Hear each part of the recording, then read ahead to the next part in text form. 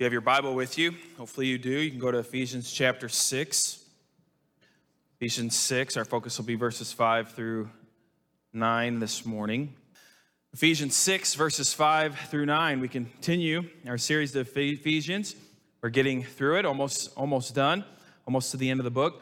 But Paul has been spending some time now talking about relationships, specifically even within the household. And that continues today in our section here. Again, remember, we're talking about spirit-filled believers. These are relationships between brothers and sisters in the Lord. And today we get to a very interesting section. Today we will be talking about slaves and masters. Now, as I say that, no doubt in your heart maybe skips a beat. You think, man, this is pretty uncomfortable, especially with our history in our country, or even what we see today with racism and the talk of racism and all these things. But we're actually going to be discussing this morning and also tonight in the service tonight. It's really going to be a two-parter on this section. And so I would encourage you to come back tonight if you want to hear the finishing of the sermon, really. But tonight, our focus is going to be on how this passage relates maybe today to us and our work relationships, because I do think you can pull that from this section for sure. I think some pastors jump there a little too quick, but we can take some truths from this section to see how we should be engaged at work and the relationships that we have there. But then also tonight, talking about the role of the church versus the role of the individual Christian. And I do want you to know there's a difference there. I debated really hard over the past couple days in my own head if this should be a two-parter in the morning, and we'd focus on that next Sunday. But I think what would be best is to preach that tonight. And so like I said, I hope you'll come back to look at that with us. Again, the role of the church versus the role of the individual Christian, and see the difference there. This morning, I think what Paul is really pointing us to, and what I really want our focus to be in the morning for us to see, is how the gospel is effective in all relationships. Good ones, bad ones, horrible ones. The gospel still works. And I really think this is the big point of what Paul wants us to see, is that the gospel can even change those relationships. When we are filled with the Spirit, it of course then causes us to live a certain way. We've been looking at that for a while now. And not just to live a certain way when we walk into this building and gather here on Sunday morning to worship together, which the Spirit will have an impact on that. But if you're really a Christian, if you've really been saved by God's grace, it's going to have an impact on how you live outside of these walls, and all of your relationships, of all of your dealings, and everything that you do. And we see Paul even address a relationship, like I said, that makes us maybe extremely uncomfortable. Slaves and masters. And so look, beginning in verse 5 through verse 9 of chapter 6. The ESV says, bondservants, word there, slave, obey your earthly masters with fear and trembling, with a sincere heart as you would Christ. Not by the way of eye service as people pleasers, but as bondservants of Christ, doing the will of God from the heart, rendering service with a good will as to the Lord and not to man, knowing that whatever good anyone does, this he will receive back from the Lord, whether he is a bondservant or is free. Masters, do the same to them, and stop your threatening, knowing that he who is both their master and yours is in heaven, and that there is no partiality with them. Now, one of the things that you will see sometimes pastors do, those who write commentaries, is they will jump very quickly to our relationship now with bosses, employers, employees, stuff like that. And again, I'll talk about that some tonight because I do think that is relevant. But what I'm afraid that they do is they water down the very first word that we have there in verse 5. ESV says bondservant, but yours there might say slave, and that's the word.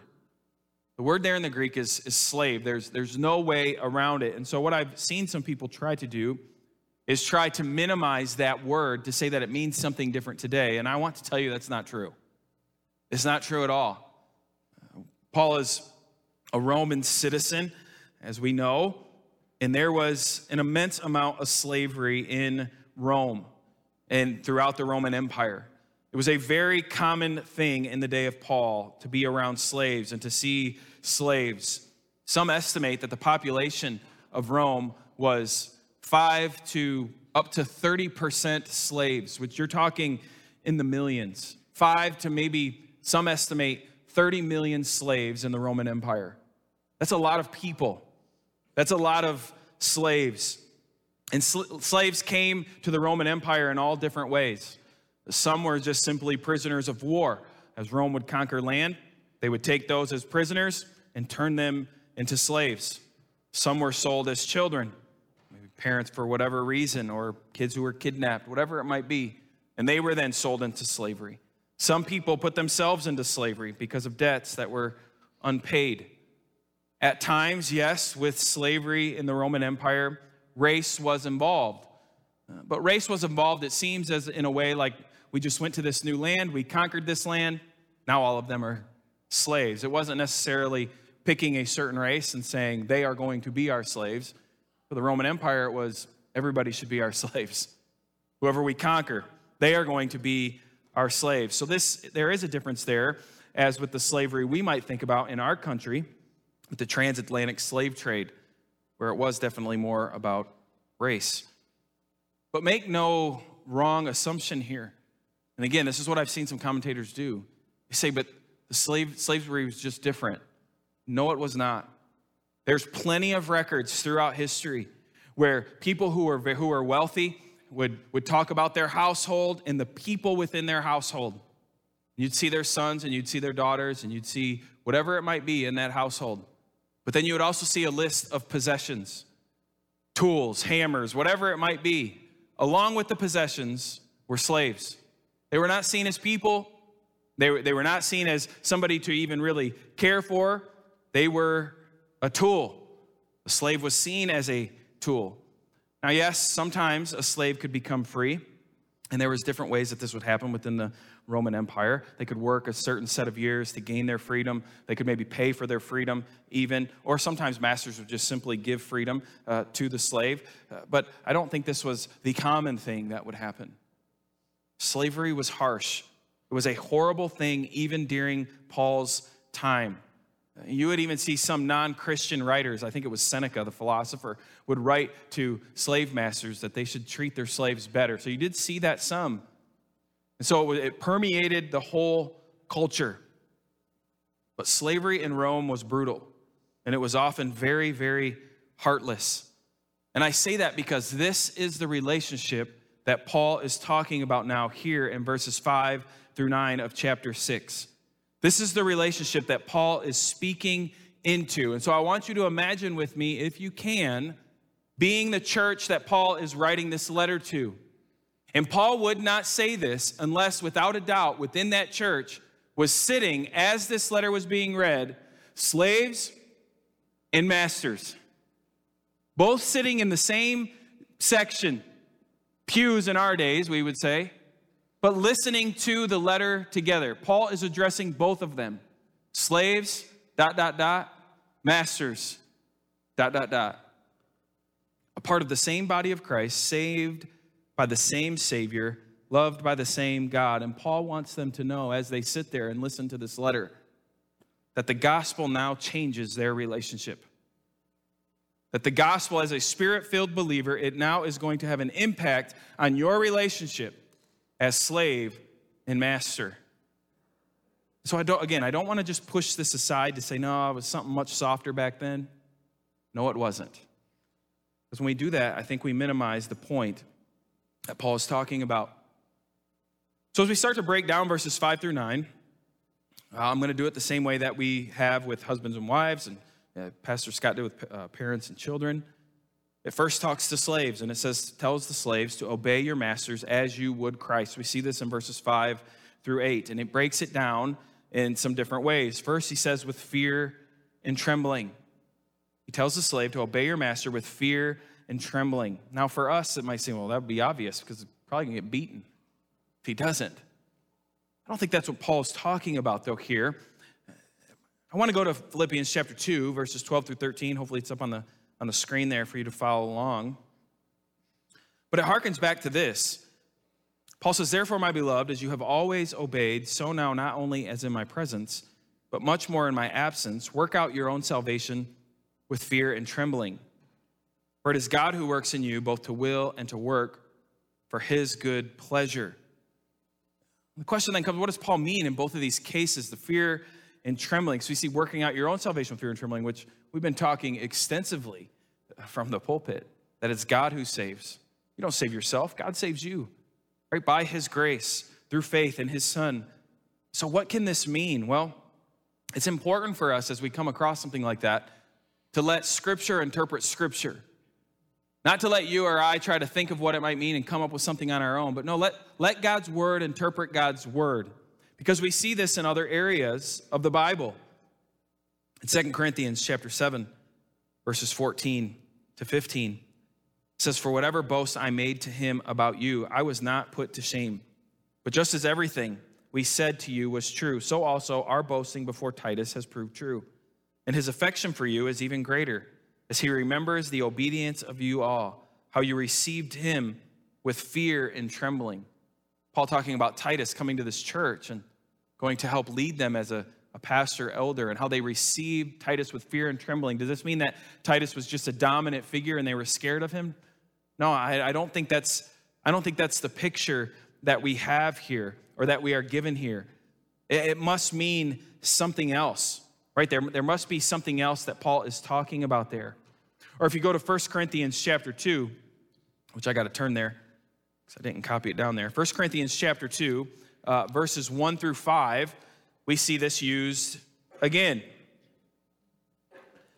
It says, and when I came to you, brothers, did not come proclaiming to you the testimony of God with lofty speech or wisdom, for I decided to know nothing among you except Jesus Christ and him crucified. And I was with you in weakness and in fear and much trembling. And my speech and my message were not in plausible words of wisdom, but in demonstration of the Spirit and of power, so that your faith might not rest in the wisdom of men, but in the power of God. Now, we can't look at that passage and say, well, Paul was just scared to death to talk to these people. Does that sound like Paul's character at all? He was always very bold to go and to speak. And so fear and trembling can't just mean I'm scared to death. I'm scared out of my mind of what might happen here. It's got to mean something else. And it seems what Scripture is talking about is this fear and trembling here seems to be talking more about humility, having an understanding of the importance of what is happening. So as the church would accept Titus as a pastor, respecting him and the authority that had been given to him and the job that he was about to do. Or Paul going with fear and trembling, knowing what God had called him to do, to go to the Gentiles, to preach the gospel and to preach Jesus to them. And he would do it with fear and trembling out of respect of the work that was going to be done. See, Paul saw the importance of the work at hand. The church received Titus out of respect for him. And so I think Paul is doing the same here as he is encouraging the slaves to respect their masters even when they do not deserve it. Even when their master is mean or is harsh, is not kind at all, he still is encouraging them to respect them. But he goes on, not just with fear and trembling, he says with a sincere heart in the second part of verse 5 all the way to verse 6. Now this is where it gets pretty dicey for me, because I cannot imagine to begin to understand the difficulty of this command to a slave. Now, I could understand if Paul said, grit your teeth and bear it and keep working. But he doesn't. He says, work for your master with a sincere heart. And he gives them this command, and we cannot dodge it. What Paul's pointing out here to us and to these people is how much of an impact the gospel has on our life, how it completely changes our whole focus to serving Jesus above all else in all things, even in the worst conditions imaginable. I told you I didn't want to water down what a slave was in Rome, and I think this is why some pastors do it, but you cannot do that. It was horrible. It was very bad conditions, as bad as you can think. I mean, I saw instances where what they used slaves for was mining. They didn't care about how they breathed. They didn't care about what was going on in the mine. The slave died, push him out of the way, put the next one in. We need this to build this.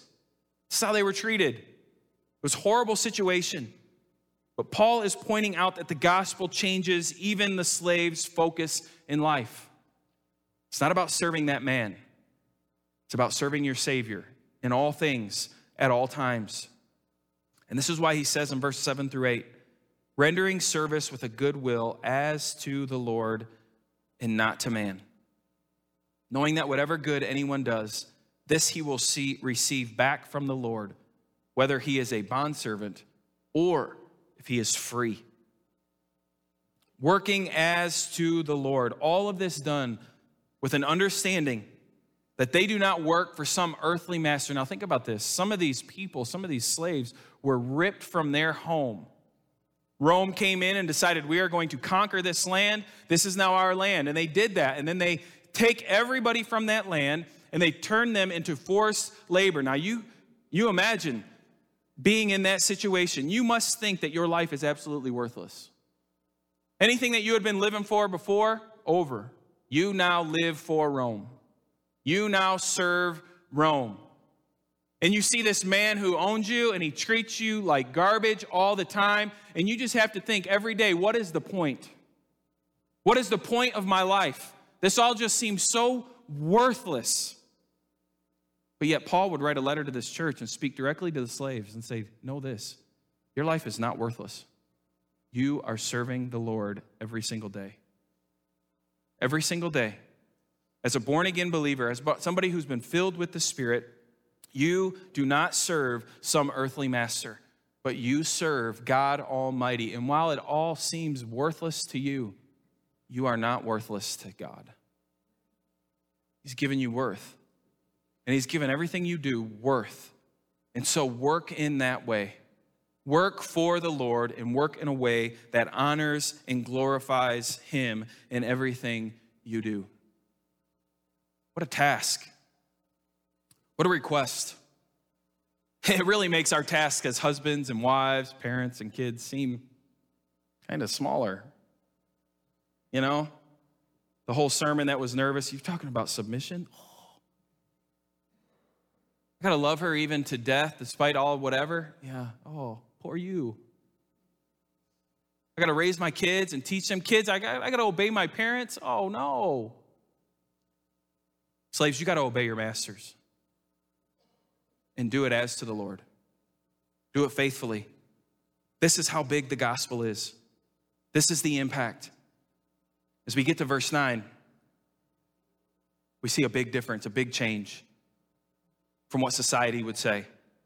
Masters, do the same. He says, masters, do the same. Now, what does Paul mean by this? How can the master do the same thing? He's not in the same situation as the slave. No. Paul tells them that they now need to treat that slave how Jesus would treat them. If the slaves are to treat their masters how they would treat Christ, he's saying, you masters, treat your slave how Jesus would treat them. And we know what that means. Jesus would die for their slave. Jesus would give his life and would shed his blood. Why? So that slave could be set free spiritually forever. And now this is what's being put on that master. Treat your slave in the same way, in a way that would honor the Lord in everything. It says, do not threaten them. Do not cause them harm. And why does he say this? Well, on what basis does all of this come from?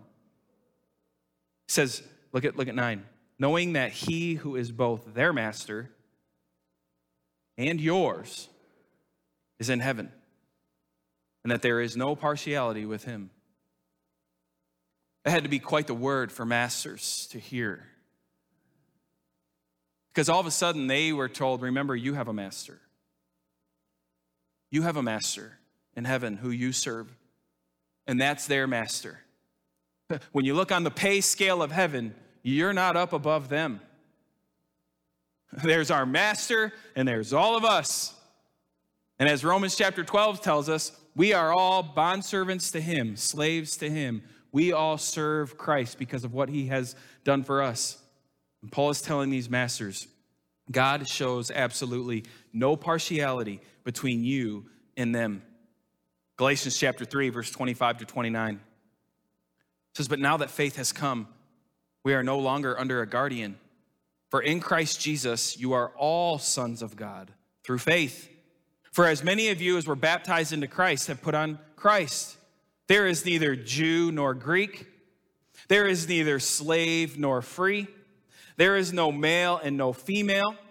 For you are all one in Christ Jesus. And if you are Christ, then you are Abraham's offspring, heirs according to the promise. What's Paul talking about there in Galatians? Well, now some would use this passage, and you need to hear this, to tell us that, you see, God doesn't care about gender. There's no longer male or female. So that's what Paul's saying here. And so we don't have to worry about gender anymore. That is an old thing that you guys are worried about, and you're actually missing out on a lot of people who might love Christ if you would just say that this is true. Stop worrying about gender. That's not what Paul's doing here. That's not what he's doing at all. He's setting up the truth that we're talking about in our passage with relationships. He's saying God changes our relationships through the gospel so that you, Jewish man, and you, Gentile man, guess what? You are of the same body of Christ. You guys need to get along because you serve the same master in heaven. You slave, you master, you guys are the same. You serve the same master. You male, you female, you serve the same master. Paul is not abolishing these things. He's not abolishing them at all. In fact, he's letting us know that it's there. And Paul, which we're going to talk about tonight, I'd encourage you to come back tonight. His job isn't to abolish these things. It's quite interesting. Paul doesn't tell the masters to free the slave. He doesn't. He doesn't tell the slave to get up and revolt. He doesn't tell women, take a stand for yourself and become independent. He doesn't do any of that. That's not his task. That's not the job that God had given him. The job that Paul had been given was to preach the gospel and to tell the church, this is what's going to happen because of the gospel, and it's going to have an impact on your relationships. And so what he's telling to these masters, he's saying, listen, God sees no difference between you and the slave. So how can you? How can you continue to see a difference? If Jesus were to die for you, the master, and for your slave, then how can one be worth more than the other? This is why the masters must stop their threatening. This is your brother. This is your sister in the Lord. This is who Christ died for. Again, picture the scene. I try to bring it up every time we have Lord's Supper in here together. The Lord's Supper is for Christians, people who've been saved by God's grace. And you take that cup of juice and you take that bread and you hold it and you put it in your mouth and you drink of the cup, and we're all saying the exact same thing. Jesus died for me. But it's something that God has ordered us to do together. Why? Puts us all on the same playing field. For the person standing on the stage preaching the word of God, to the person way in the back that I can see you in the back, it's for you too. I'm no better than you. We have the same master, the same Savior, who died the same death, the same agonizing death that I needed for my sins to be forgiven is the same death you needed. And the same goes for the slave and for the free. Paul's telling them, you are brothers and sisters in the Lord, and Christ died for you. You need to act like it in here, but you also need to act like it out there. Paul wants us to see that the gospel impacts all relationships. And I think this is the big thing to take away from this section on relationships. No matter what position you find yourself in, even this morning, as I mentioned before, Paul would say the Jew, the Greek, the slave, the prisoner, the free, the mom, the dad, the uncle, the aunt, the child, people in a war-torn region, those who find themselves in a peaceful region. What Paul wants us to see, what he wants this church to know, is that the gospel works in all of those areas. The gospel works in all of those lives, in all of those relationships. It works, and it not only works, but it then impacts our relationships and then thus society. And so if I stand before a people of great influence, the gospel is the same message. If I go to India, into the slums of India, and in preaching the gospel message to people with leprosy who are considered nothing and worthless, guess what? Same exact message. No change. No different. No context that I have to worry about and say, I probably should change this word. This is the gospel. Jesus Christ lived a perfect life for you. He died a gruesome death for you in your place so that your sins can be covered with his blood. He rose again on the third day to conquer death, hell, and the grave. Why? For you, because you cannot do it. I don't care how much money you have. I don't care how little money you have. I don't care what color you are. I don't care how nice you are, how mean you are, how kind you are. This gospel message is the same for all. Paul is pointing us to the fact that Jesus is greater than any and all roadblocks that we may see. What we as people think is an impossible task, the gospel says, no, it is not a problem at all for God. Even in a relationship like this that makes us all very uncomfortable, slave and master. I'm sure you wish I'd stop saying master. I want to stop saying it. But the gospel even works in that. The disciples had a question for Jesus. Jesus answered them. This is in Matthew 19, 23 to 30. You'll probably recognize this. It says, and Jesus said to his disciples, truly I say to you, only with difficulty will a rich person enter the kingdom of heaven. It says again, I tell you, it's easier for a camel to go through the eye of a needle than for a rich person to enter the kingdom of heaven. When the disciples heard this, they were greatly astonished, saying, who then can be saved? Because you see, in the disciples' mind and in the culture, it only made sense that those with wealth, with money, it would be easier. They could go and give their tithes and give their offerings and really care for the temple and do all these things. They really showed their faith out. The rich would have it easier. And so they're shocked and they ask Jesus, who then can be saved? It says, but Jesus looked at them and said, with man, this is impossible. Now, I wonder if Jesus paused there. In our language, we have a comma, which means to pause. Because you'd be hanging there. This is impossible with man. Well, we're men. That's a problem. We are man. So what are you saying? No rich people will be in heaven? You're telling me it's impossible for that to happen? Then he goes on, doesn't he? But with God, all things are possible. Then Peter said in reply, see, look, we've left everything and followed you. What then will we have? Jesus said to them, truly I say to you, in the new world, when the Son of Man will sit on his glorious throne, you who have followed me will also sit on 12 thrones, judging the 12 tribes of Israel. And everyone who has left houses or brothers or sisters or father or mother or children or lands for my name's sake will receive 100-fold and will inherit eternal life. But many who are first will be last, and the last first. You see, the divide of the rich and poor was so immense. The disciples just struggled to see how God would work in this. Yet Jesus wasn't fazed for a second. What seemed impossible for us wasn't a problem at all for God. There are areas in our world today where people seem to have no hope. We see it on the TV screen. We hear about it on the radio. We read about it on our computers, the internet. We see the devastation that people are going through. And it really seems like there's no hope at all. We wonder what good could come out of this, if any. Their station in life makes it look like nothing can help them. And almost always, our first response in those situations is, what can I do? What can man do? You've been seeing that play out this week with what's going on in Ukraine. What can we do? Let's throw money at it. Maybe we should throw soldiers at it. Maybe we should do this or that. There's all kinds of different talk and thoughts about what can happen. But almost always the question is, what can man do to help man in order for things to change here? And I got to tell you, we can't do anything.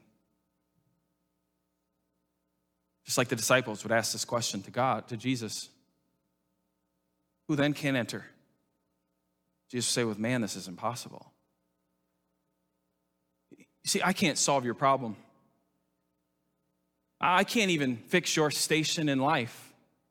I might want to. I might like to try. But I just can't. I don't have that ability. I don't have that power. I don't have that control.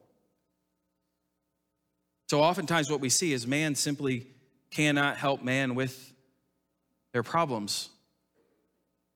So we find ourselves in a state of panic, wondering how can things change? How can things then be different? The answer is the church. And the message that the church has been given to share with the world. It's not a message on economics. It's not a message on foreign policy or anything political. It's not even a message about me giving you money or helping you out in your station in life.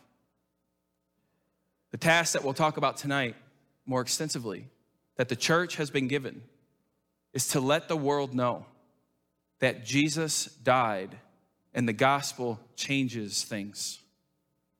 He died for you to save you of your sin. And when that happens, when by his grace he pours that out in your life, by faith in Christ, what happens is it changes people. And as a result, changed people have changed relationships, which then causes a changed society, which causes a changed life. Now, the problem is we start to mess that up. We start to forget that our main task is the gospel. To tell people, I know you're starving right now, but what's more important than how hungry you are is how lost you are. It's how lost you are. You need the gospel. Now, I can't promise you bread will fall from heaven and you'll eat, but I can promise you this. One day you will eat with the King in glory, if by faith, through his grace, you believe. That's the message we have. Not how can man help man, but we have the message to say God has helped man in Christ. And so we need to hold that true in our hearts as a church and as believers. The gospel does not stop because of people's station in life. The gospel works for all people, in all places, and at all times. We have not come to a point in time in history where the gospel is inadequate now because people are just too smart for it. No, that is not true. The gospel is just as good today as it was the day Jesus raised from the dead. It has the same power, the same impact in people's lives. And so as Christians, as we are changed by the gospel, because we've been saying this over and over again, this doesn't happen overnight. Some husband comes to know the Lord. He isn't all of a sudden this perfect husband that we see being talked about in Ephesians 5. As a wife comes to know the Lord, she isn't always perfect in her relationship then to her husband. But over time, hopefully what we see as God continues to work in your life, yes, you've been saved by his grace, but as God changes you, molds you and makes you into the image of his son, which for some of you has been going on for 50, 60, 70 years in your life. You know he's been slowly molding and making you into his image, and I key in on slowly, right? Amen? I mean, it's a slow process. But the gospel continues to change our hearts.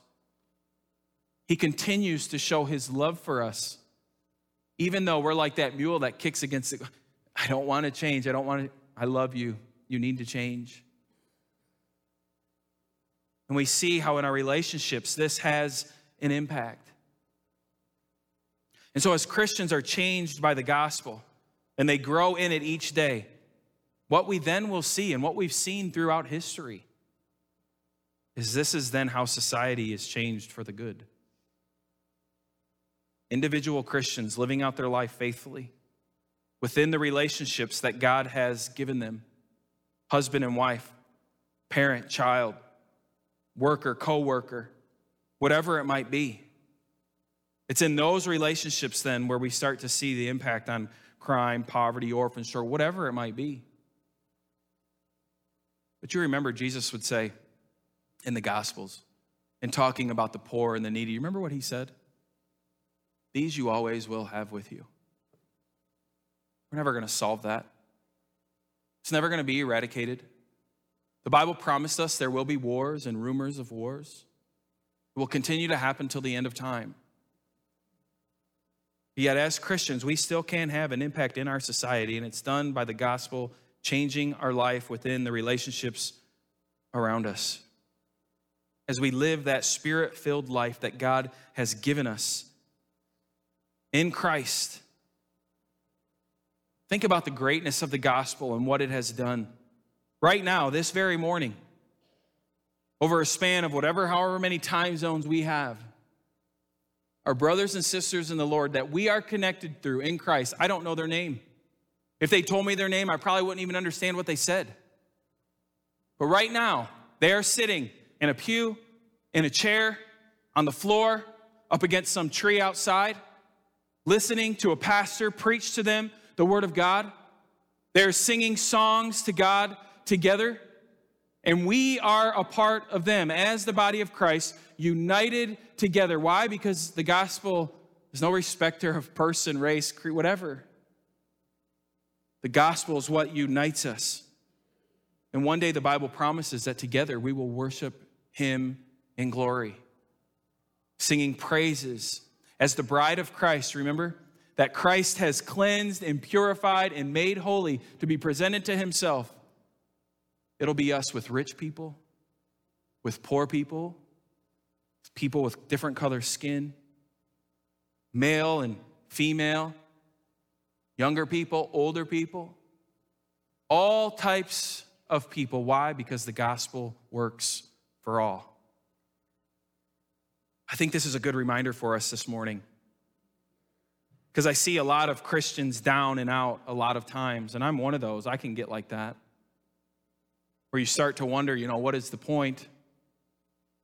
As you get older, you start to say things like the world just keeps getting worse and worse and worse and worse.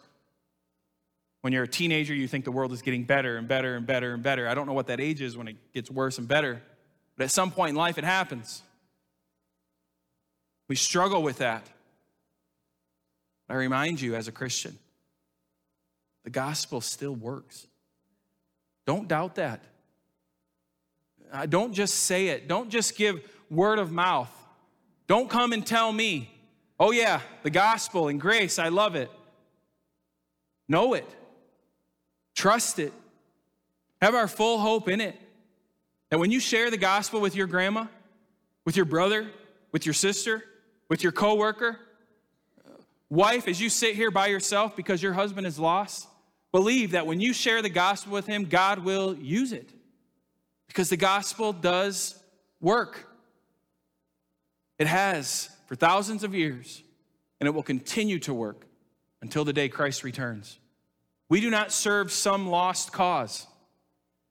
We do not stand like barricaded, and when we die, it's just all gone. No.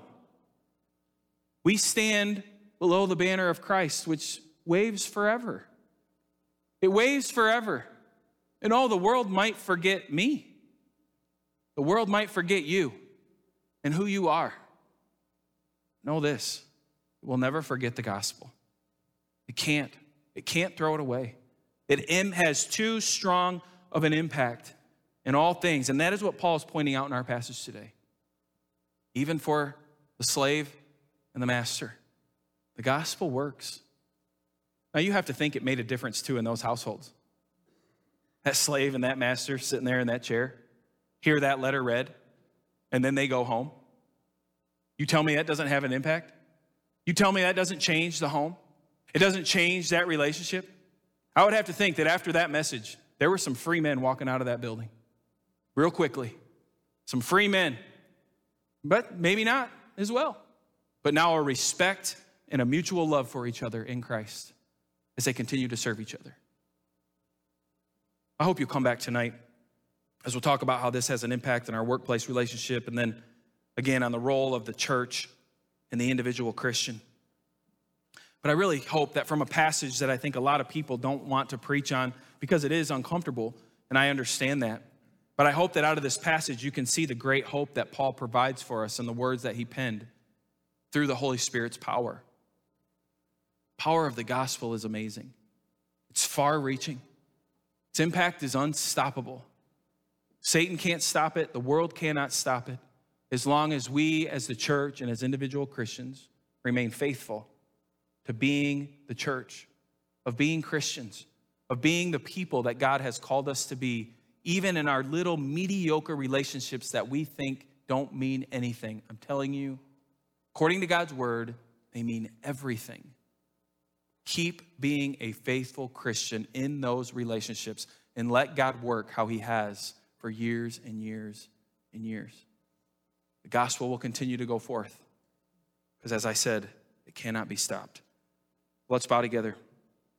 Let's pray this morning. God, I thank you that you do not save us in a way to where you save us and then you tell us to have a seat and to not be heard from. And God, you saved us in a way that has changed our life. You've called us to a task as a church family, but also as individual Christians. And it's as you mold us and make us that all that works. You've called us to be mothers, fathers, husbands, wives, children, aunts, uncles, grandparents. Cause us to be friends, neighbors, co-workers. And you didn't just leave those relationships up in the air, but yet you have filled us with the Spirit completely and fully. And that filling of the Spirit causes change in our life and how we view our relationships. All of our relationships need to be seen as us serving you. You've made that very clear. As we love our kids, it's because we love you. As wives submit to their husbands, it's submitting as to the Lord. All these different areas of our life, we serve you. And so, God, I pray this morning for those who are here. Of course, I pray for the ones who have never trusted you as their Savior. I pray that that would change today, that you would open their eyes to that truth. God, I pray for that Christian brother or sister who's been struggling. Whatever it may be. Maybe they're just down because of where things are in our world. Start to feel like, what is the point? God, I pray that you would help them to see how much you love them, how much you have done for them, and how there is a great point to the life that they live. Because in their life, they are to glorify you, which really is the chief end of man. We are to glorify you in everything. That is the most important task a person could be given.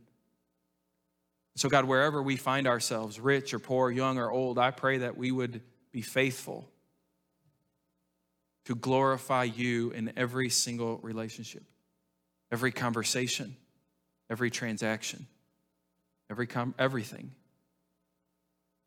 God, help us to do that faithfully. Because God, I know that's what it takes to then have an impact even on society as a whole. So God, we love you this morning. Help us to honor you by our response to your word that we'll do now, however that may be.